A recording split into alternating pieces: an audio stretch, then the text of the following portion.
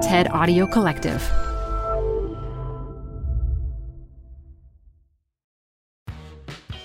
You're growing a business, and you can't afford to slow down. If anything, you could probably use a few more hours in the day. That's why the most successful growing businesses are working together in Slack. Slack is where work happens, with all your people, data, and information in one AI-powered place.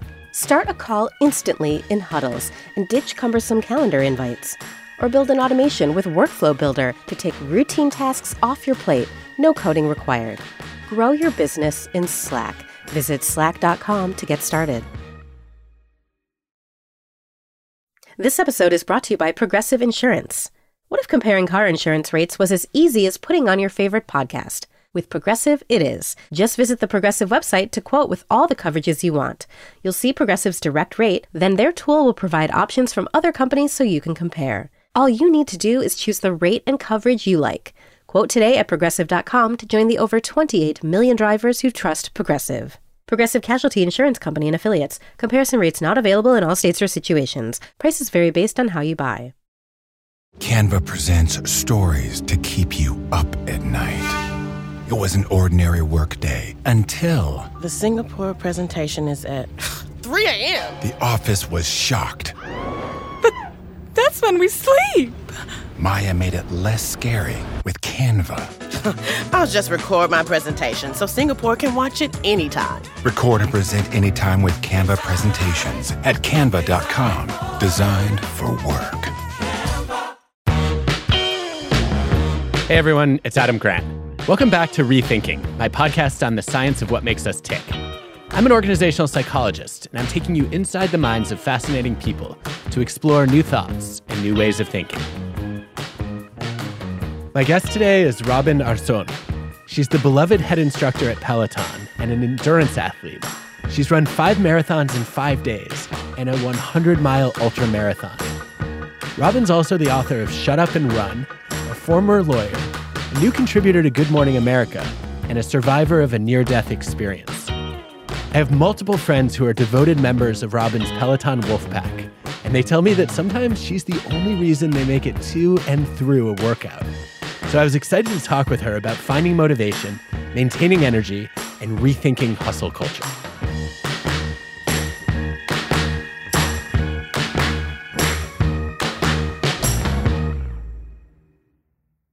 Robin, anything you want to make sure we do or don't talk about?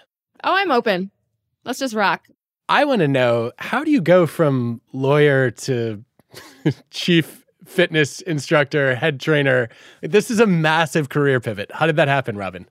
I mean, I think like most change, it was slow and iterative. It was not a very dramatic, singular moment. I ran myself out of a law career. I was a corporate litigator in New York City, and I fell in love with running. So I started to really think about how I would be able to monetize this new passion, knowing that I would never be a professional athlete in a traditional sense. So yeah, that's kind of how that pivot came to be. It's so surprising that running was a late discovery for you, given how central it is to your life now. Did you not run at all as a kid? Not at all. I had anxiety in PE, in gym class. Like the whole idea of being picked last for kickball, or, you know, I used to get made fun of for the way I ran. I am the daughter of a Cuban refugee and a Boricua from the Bronx. And sports didn't happen, like maybe on your abuelo's stoop, but it wasn't organized t-ball from when you're 3 and soccer practice at 6. So I felt like I was late to the game by the time I was even exposed to this stuff in school. And it was really intimidating to think some of these kids had been doing it already for 6, 8, 10 years. So I just told myself I was okay with that until I started to get an appetite for running. And I realized, oh my gosh, like I can become my own source of confidence through movement. And I never looked back. How did that happen? Well, it really happened initially through trauma, actually. I was held at gunpoint when I was in college, and I really used movement to help heal from that. I was in law school at the time. I was a 1L, and I had a pair of dusty like heads or something in my closet. And one day I just decided to not drive to campus, the 1.25 miles to campus, and I walked. And then the day after that, I was like, what if I just jog this one block? And that's really how it started. It was truly, and I had like law books in my bag. I mean, it was messy. It probably did not look pretty. My form was probably horrendous, but that was really how it started. Very nascent beginnings, very, very, very, very humble beginnings. Wow. And looking back, were there early signs that you missed? Like, were you somebody who was always bouncing off the walls with energy? Internal energy, yes, but I'm incredibly focused. When I'm in deep work, I can sit at my computer, at my journal, at my desk for hours on end, right? So I think that focus allowed me to be okay, actually, to not bounce off the walls. But now that I have such an embodied, literally embodied practice of expression, I actually look at movement as from a very creative standpoint. I say I paint and sweat, like that for me is artistry, but it never called to me until adulthood. You get held at gunpoint, and that becomes a catalyst to start running. And then one day you're running 5 marathons in 5 days. You're running a 100-mile ultra marathon. Doesn't that seem a little bit absurd to you? I mean, I like extremes. I think every endurance athlete who's listening is like, I get it. You know, I mean, there's just something, and you're a runner too, so you have to get it. It's this question that is constantly asked every time you lace up or every time you sign up for a race. It's just this little quiet hum that it's like, what else can you do? And I just continue to ask myself that question, especially when I first discovered running. Because I was like, oh my gosh, like I can move my body from here to there and feel like a total badass. Like I'm in charge of the story that I'm telling. And you never regret a run or a workout. So that became really like rocket fuel for my hustle in every area. Never? You've never had a workout you regretted? No. Wow, that's impressive. No. How? Let's unpack this. Regret what aspect of it? If you went too hard, or if you wore the wrong shoes, or yes, there are pieces of it that you're like, okay, I learned X, Y, Z. But the experience as a whole, absolutely not. Because I put it in my back pocket and I'm like, all right, cool. Like I've got more fuel for tomorrow. I was thinking of times when I pushed myself to work out when I was sick and pushed myself too far. Yeah. But then you learn. And then now you have more information, more data points. I know you love a data point. from which to make the next best decision. I feel like one of the biggest challenges, particularly in endurance, is feeling like you're stuck. Tell me about when you get stuck and what you do about it. Okay. So one of my favorite mantras is a plateau is a launching pad.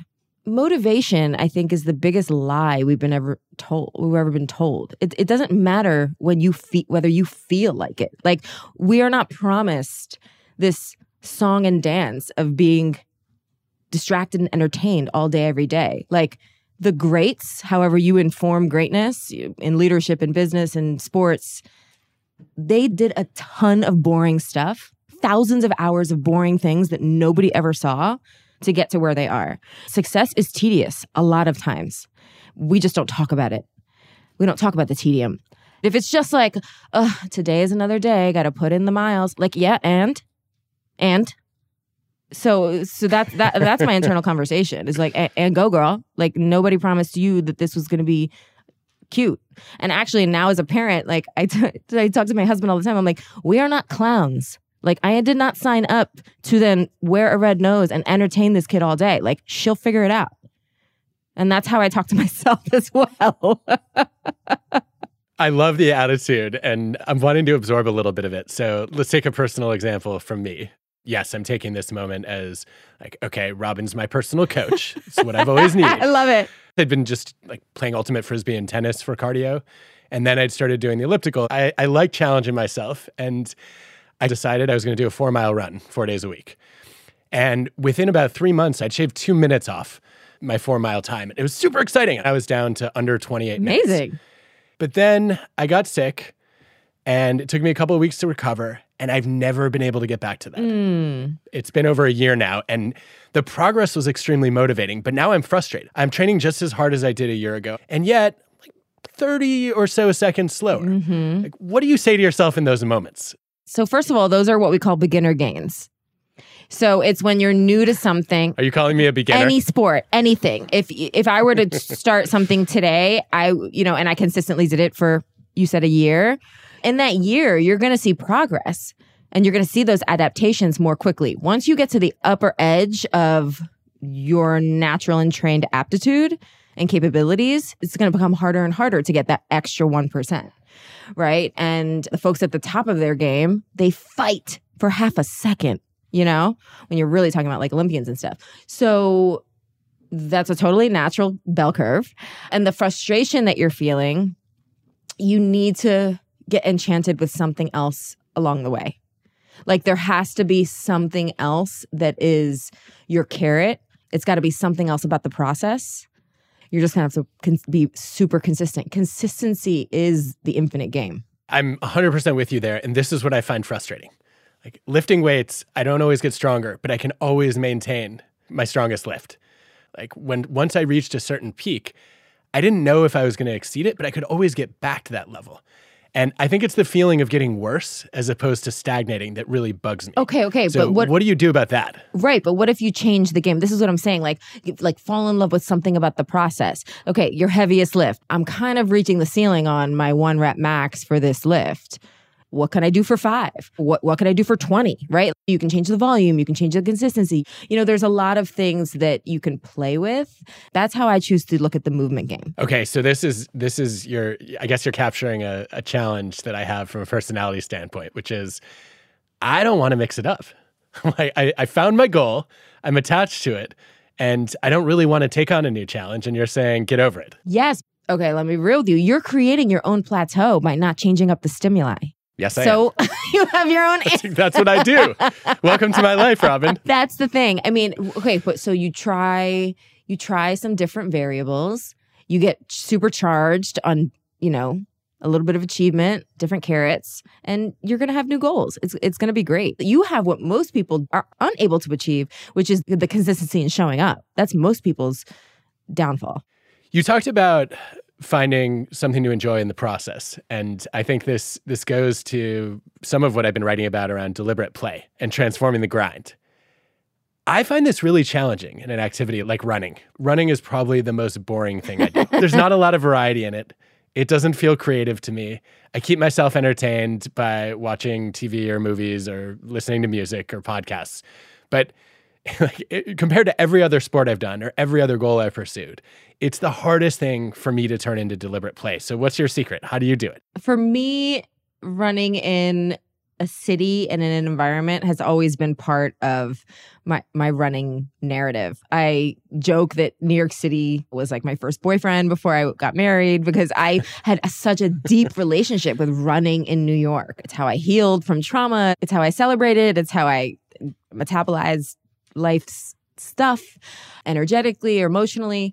So for me, changing up the environment, even taking the same route backwards, goes a long way. You obviously have different visual cues. I forced myself to sign up for 50-mile ultra marathons so I could leave I think it was like an iPod Shuffle or whatever at the time, at home. Like that was my cross to bear. It was like, I am going to train for this ultra without these tools. And your mind just starts to click in a different way. Like it's really hard for me. I'm sure there are scientists and doctors who could explain that from like a biological level or, a brain health level. But that is what happened to me. Like I started ultra training and I was just able to get this immense flow state that was earned. It was not like this first run was a joy and a runner's high. Some of it was very much a grind. Physically, of course, it was. But I would say mentally, I was able to focus on different things. I would be at a light and just focus on like the architecture in New York, which I never even look at, but I live here, So those are the little things. Oh, but I will say, when I did those 5 marathons in 5 days across Utah, it was harder for me to use the landscape as fuel. For me, there's something about an urban environment. But obviously that's super subjective. It's not very prescriptive advice. No, I think that makes sense. It's another sort of prompt to look for more variety, not just in the goals, but in the process. Yeah, but I think you're being so hard. I mean, so then what if running isn't your deliberate play? What if running is just your cardio? Like we don't have to make it more than it is all the time. I agree with that. And that's how I've been looking at it actually, is just to say, look, this is a thing I do because it's good for me and I like the way I feel afterward. And I guess I'm curious to hear your take on the timing of it all too. So I read some research recently that if you work out in the morning before work, you're actually more engaged and less exhausted in your job. More confident. Exactly. Yeah. That you get that early win, and it not only boosts your energy, but your efficacy too. You're like, okay, whatever challenge is in front of me, it's one that I can conquer as opposed to a threat that I've got to run away from. And that led me to think, okay, there's a case to be made that we should aim for morning workouts whenever possible. But sometimes, like today is a good example, like I just felt like crap. I did my morning workout anyway. It didn't go well. And then I felt like I had to do another one to make up for it. And I'm like, I should have just waited till I felt better. Like, how do you think about that kind of dilemma? Do you always do morning workouts? Do you mix it up depending on how you feel? That's a really great question. Like, when do you call it? Like, when is it pivoting and when is it failing? So 99% of the time, my schedule and my process and my discipline trump how I'm feeling. The exceptions would be fever, COVID, like stuff that is like, yeah, girl, you're staying in bed today. But the injury, yeah, super acute injury. But those are outliers. I almost always feel better after a workout, but this is what you have to modulate is the effort, right? And I think that actually takes a greater amount of self-love and discipline and a greater amount of confidence to know when to pull back in those instances.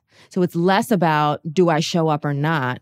But it's having the confidence and the discipline to say, I'm going to show up and I'm not going to put extra weight on the bar. I am not going to go that literal extra mile because right now, today, this is my 100% and that's okay. I like that. It reminds me of a meme I saw not too long ago where it was an image of your best looking different every day. Yes. Which is such a good reminder. There's so much freedom in that framework because then it doesn't feel like failure. It feels like you are owning how you're showing up. Because if you're feeling less than 100%, but you still give up to what you have that day, that's still a percentage of your energy system. That's very real. You pushed me on something a couple of minutes ago that I want to come back to, which is the question of, do you have to get better? Like, why do I have to be obsessed with my personal best or my personal record? Isn't it good just to work out? It seems to me that you're of two minds about this. Like, on the one hand, you really like to push yourself to keep improving. And on the other hand, you're telling other people to be content that, like, today was okay. Like, I got through it. It wasn't great. How do you navigate that tension? I live in that tension every moment of every day. I approach it in seasons. For me right now, I'm in a season of really focusing on power and lifting, and I'm in like a strength season of my life. I'm still running, I'm still cycling, but I'm getting a little bit more granular and specific on the weight that I'm putting on the barbell or on the dumbbells. I went through a period of time for almost 10 years where it was signing up for a race, trying to get faster, always trying to get faster, like the track and the splits and in the watch and the Garmin and the shoes and like, how can I move the needle 1%? And I understand that hunger, but I burnt out. It was like my 25th marathon, I think. And I was just like, I hate every second of this. And part of it then also, it was my job and there was like a recognizable aspect of it on the course. And I was really resenting the training. And I thought, oh my gosh, no, I don't want to give this up. I love it too much. So I have to pull back. So I actually pulled back. And that's when I really started focusing on lifting. And then my last New York City Marathon 2 years ago, I loved it. And it wasn't a personal record, but it was a time that I was proud of. And it was also pretty newly postpartum. But so there are a lot of factors there. But zooming out allowed me to fall in love with it again in a different way. And now I have a more nuanced relationship with the run that will serve me much longer than this binary win or lose, either I PR or I fail. And I wanted to hold on to the run. Like, I want to maintain this love affair for a lot longer. When you mentioned that motivation is a myth or a lie in some ways, and I think you prefer momentum. Talk to me about the difference between the two. So motivation hinges on whether or not we feel like it, whether we saw something on Instagram, like, who cares? It's about taking action and being a self-generated momentum factory. I think when we can marry a process that works with a purpose that gets us out of bed, it doesn't matter whether we're motivated to do it. It is the momentum that is going to create future motivation. Motivation's like the nicely dressed person who shows up at the party 2 hours late. It's like, girl, we've been here. Like, nice of you to show up. That's such an interesting reversal of the way we normally think about motivation in psychology. I've been studying the psychology of motivation for a quarter century now, and it's always defined as a set of psychological processes that focus and energize and maintain effort. And so it sounds like motivation has to precede action. But I think you're spot on, and there are a couple of bodies of evidence that speak to this, that say, yeah, if you have zero motivation, you're not going to act. But all you need is a tiny bit to say, okay, I'm going to go to the gym. A smidge. Or I'm going to go to bed in my workout clothes. So I wake up feeling like I already took a step. I just talked about this. I just talked about this on Good Morning America. It's making one small decision today that is going to make tomorrow a little bit easier. So you need a little motivation to act. And then you're right, the action, as it creates momentum, as you have a sense of efficacy and progress, then your motivation rises with it. Mm-hmm. That's such a cool reorientation of everything we think we know about motivation. Well played. Well, I'm honored to hear that from you, Adam. Thank you. I think it's really compelling, and I think we're actually teaching a lot of motivation theory wrong based on that. I think it does more harm than it does good for people to expect this avalanche of motivation to come or this consistent trickle of motivation to appear. And that's just not the way it works. Like, if you aren't taking action, it's an illusion. I don't wait for motivation. I just act. And that's what you do too. Taking any element of action quells my anxiety. Establishing one point of focus quells my fear. And it really has helped me with my relationship with these concepts of fear and anxiety and motivation, because as long as I can make one choice, literally put one thing on my calendar, send one email, put my shoes by the door, I know that I'm just going to iteratively get there. Like, it will ladder up to something, even if that something looks different than I imagined. I'm thinking about a Hauser Marco and Sheldon paper on seeing yourself as a doer. Like, when you get an identity as an exerciser, or more specifically, a cyclist or a runner or a healthy eater, that becomes something that you want to keep doing. Mm-hmm. One of the things you do in your day job now is you motivate people to take on those identities. Like, I've heard from people, Robin, who like their identity is, I'm a member of the wolf pack. Oh, I'm honored. Which is a really strong statement that you've become part of who they are. How do you think about embracing these kinds of identities yourself? And then also, how do you help other people see themselves in these doer terms? Well, I mean, it helps that I'm physically doing workouts on the Peloton platform with these folks, right? I'm not just sitting in an office talking into a microphone in their ear, right? So there's that shared experience. Robin's Wolfpack was really established as like, you can be a lone wolf, but we're going to navigate this together and we're going to sharpen our teeth on these workouts. And I'm not afraid of that hunger. I want to see more of it. So that's kind of the premise or the value system that it sits atop. But the method is really doing the workout with someone. And the things that I'm infusing in the workouts, the storytelling, the mantras, it's stuff that I've journaled probably that morning. It's stuff that I've told myself. I always do my own workout before I teach at Peloton. And that has been consistent for over 10 years because I need to kind of get and maintain my own energy before I'm now doing it in a shared space. Wait, I'm sorry, Robin, you're doing a pre-workout? Yes. Before your workout? This is like a cool down. What other people think is pushing themselves. I mean, it depends. It depends. Like the other day I taught a really tough 45-minute intervals ride called a hit and hills ride. I knew that ride was going to be really challenging, so I did an hour of Pilates prior. I'm trying to balance it. And so if I know it's going to be a little bit more of a strength focused workout, maybe that morning I'll do my running intervals, right? I'm being smart and prescriptive with my own movement, but my workout precedes the Peloton workout. That's not my workout. Well, a lot of people's self-esteem just took a hit. It's my job. It's my job to do that. Hey, Rethinking listeners, we're supported by our friends at Working Smarter, a new podcast from Dropbox exploring the exciting potential of AI in the workplace. Working Smarter talks with founders, researchers, and engineers about the things they're building and the problems they're solving with the help of the latest AI tools. tools that can save them time, improve collaboration, and create more space for the work that matters most. On Working Smarter, hear practical discussions about what AI can do so that you can work smarter too. Listen to Working Smarter on Apple Podcasts, Spotify, or wherever you get your podcasts. Or visit workingsmarter.ai. Hi, I'm Ben. I suffer from a condition called writer's block. It strikes when I'm at work. That's why I choose Canva Magic Write. It works fast, generating text in seconds, thanks to AI. Common side effects include increased productivity, compliments from coworkers, feelings of satisfaction. Now I can say bye-bye to writer's block. Ask your boss if Canva Magic Write is right for you at canva.com, designed for work. All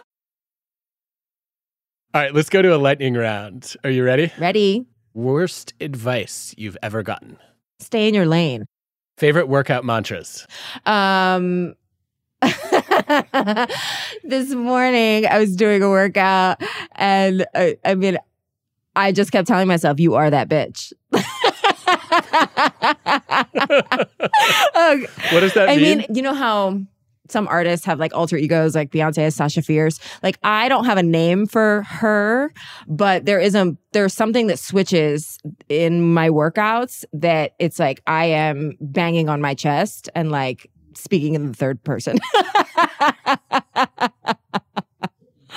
That's so funny. If you haven't read Ethan Kross's book, Chatter. Oh, okay. I'll add that to my list. There's a whole psychology of that. Self-distance, self-talk is more motivating. It feels like it's coming from someone else. Yes, it's like this disembodied voice that is actually not disembodied at all. Quite the opposite. Yes. What about the worst workout advice you've ever heard or gotten? That somebody needs to prepare in order to work out. Like, just start. Start where you are, meet yourself where you are, and do something. Your least obvious workout tip? Sleep is the unlock for all of it. If you're getting less than 6 hours of sleep, any kind of consistent movement practice is going to become so much harder. What's something you've rethought lately?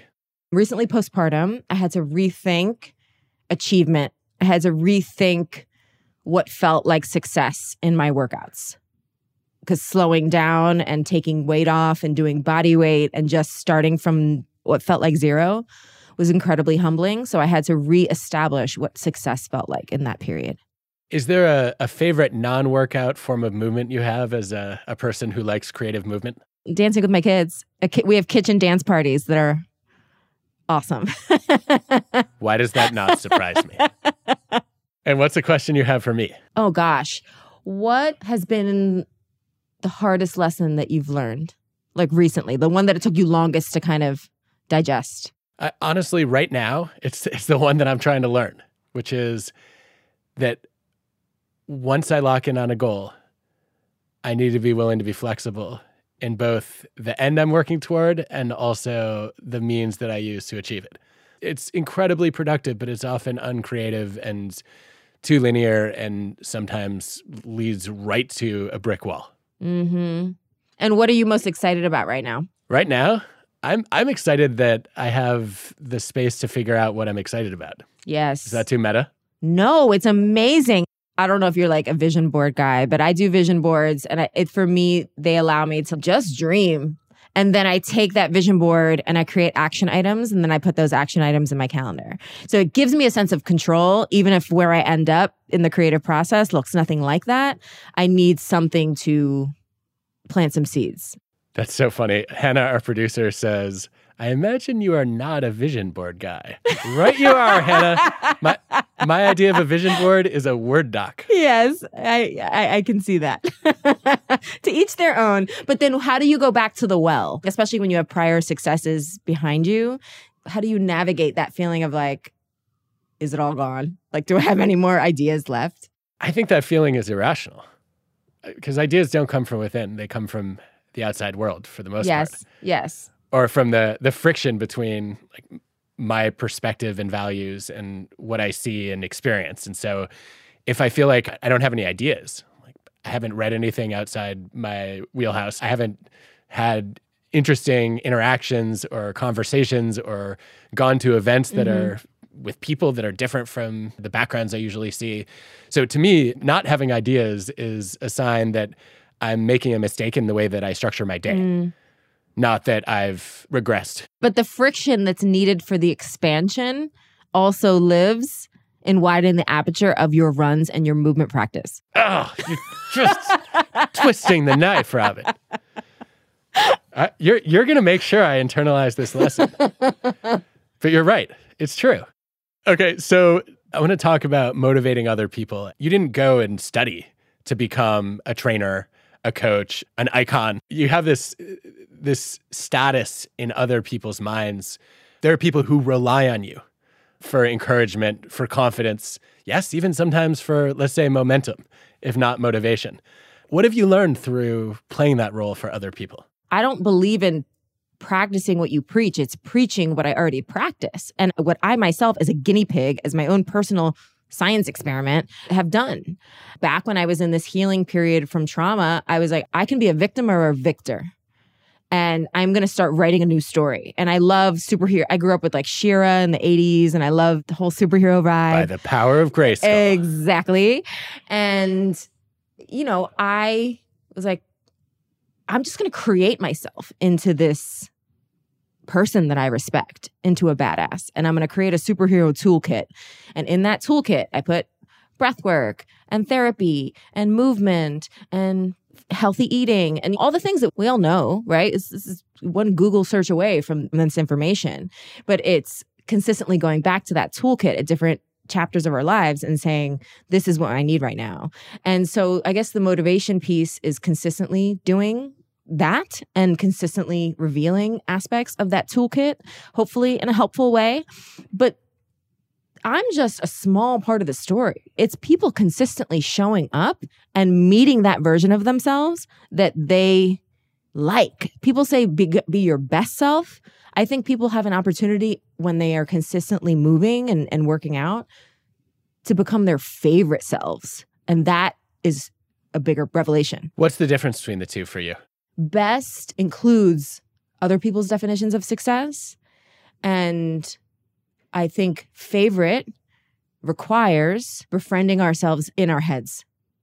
I think there's something very, very crucial that happens when you are consistently moving, in that you have the opportunity to speak to yourself like you would a friend.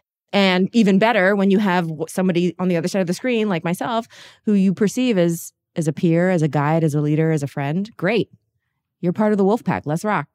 I'm really curious about the spillover into the rest of your life. Like, do you say to your toddler or your husband, like, you are that bitch? I mean, not my toddler, not yet. Who knows what our conversations will look like in 20 years. Do you motivate them differently as a result of the work you do? It's hard to turn it off. I'm not as prescriptive with every single person in my life because that would be too much. But yeah, sometimes it's allowing my daughter to feel frustrated. It's giving her mantras that we can do hard things, that she is brave even when she's scared. She sees me do sprints on the Peloton tread. She came up to me the other morning and she was like, "Ooh, that looked hard." That looked like she was kind of just judgy about it too at 3 years old. But yeah, I'm allowing her to see me struggle. I think that that's really important. I'm curious about why we have such different reactions to mantras in different parts of our life. So we love them for workouts. We think they're really cheesy when they show up on a poster in the office. Part of that is they're always more compelling when they come from somebody that you like and trust. Mm-hmm. Oh, absolutely. And when there aren't ulterior motives behind them, like a boss trying to trick you into working harder. Yeah. I wonder if it's more complicated than that. Like, how do you think about the application of mantras to different spheres of life beyond exercise? I actually don't have that cynical reaction to those. Not every single one would necessarily speak to me, but if it doesn't speak to me, I just keep it moving. And if it does, I will often, literally write it down in my journal or notes in my phone. I want to live in that ecosystem where everywhere I look, there's material for me to build myself up. And because you never know what's going to resonate in any given day. So I actually love it. And I love it all, even if it's not individually for me in that moment in time. I was struck when you said that a plateau is a launching pad as a good example of a mantra that I find compelling. How do you think about launching to what?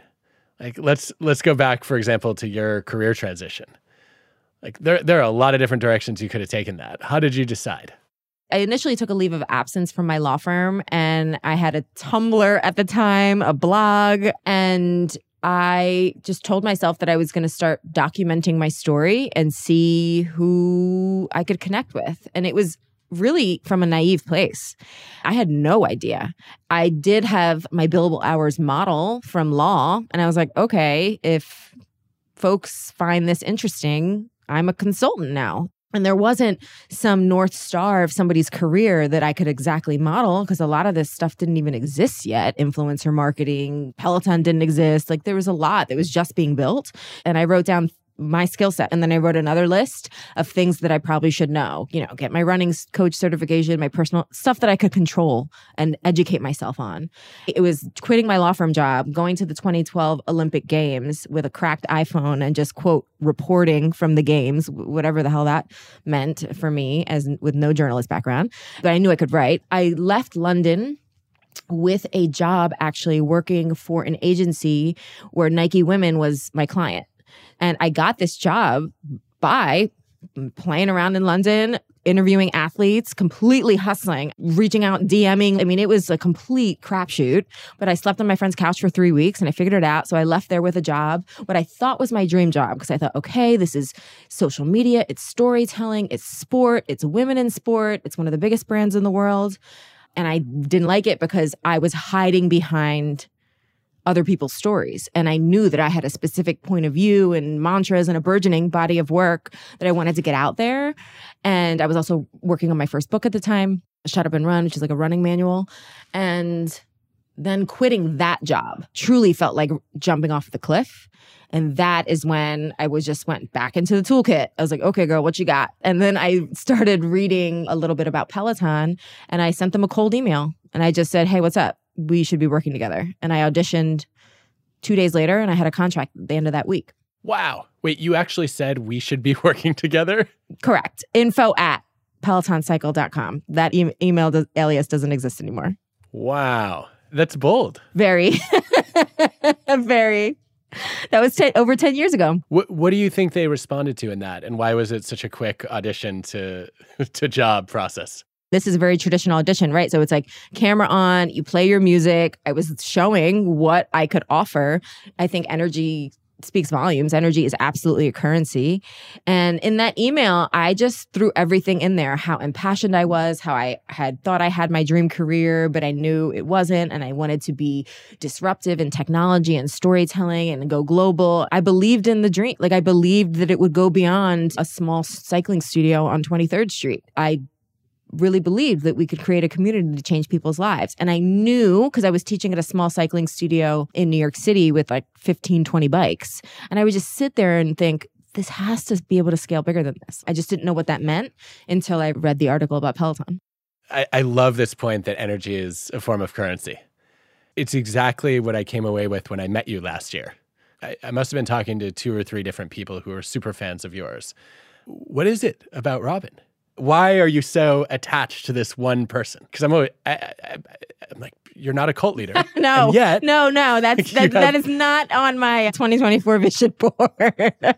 I hope not. But you have that kind of passionate following, and I wanted to know why. I'm guessing that's just something that comes naturally, but I wonder if it's something you've actually thought about, how you project it as a currency. I don't necessarily think about how I project it, but I do think about how I protect it. I protect my energy like with a shield and a sword.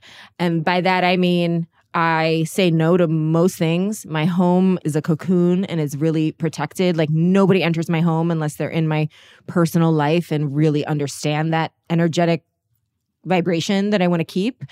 I've long understood energy to be a currency, my own energy to be a currency. And I think about how I'm spending it or saving it very much how somebody might think about their finances.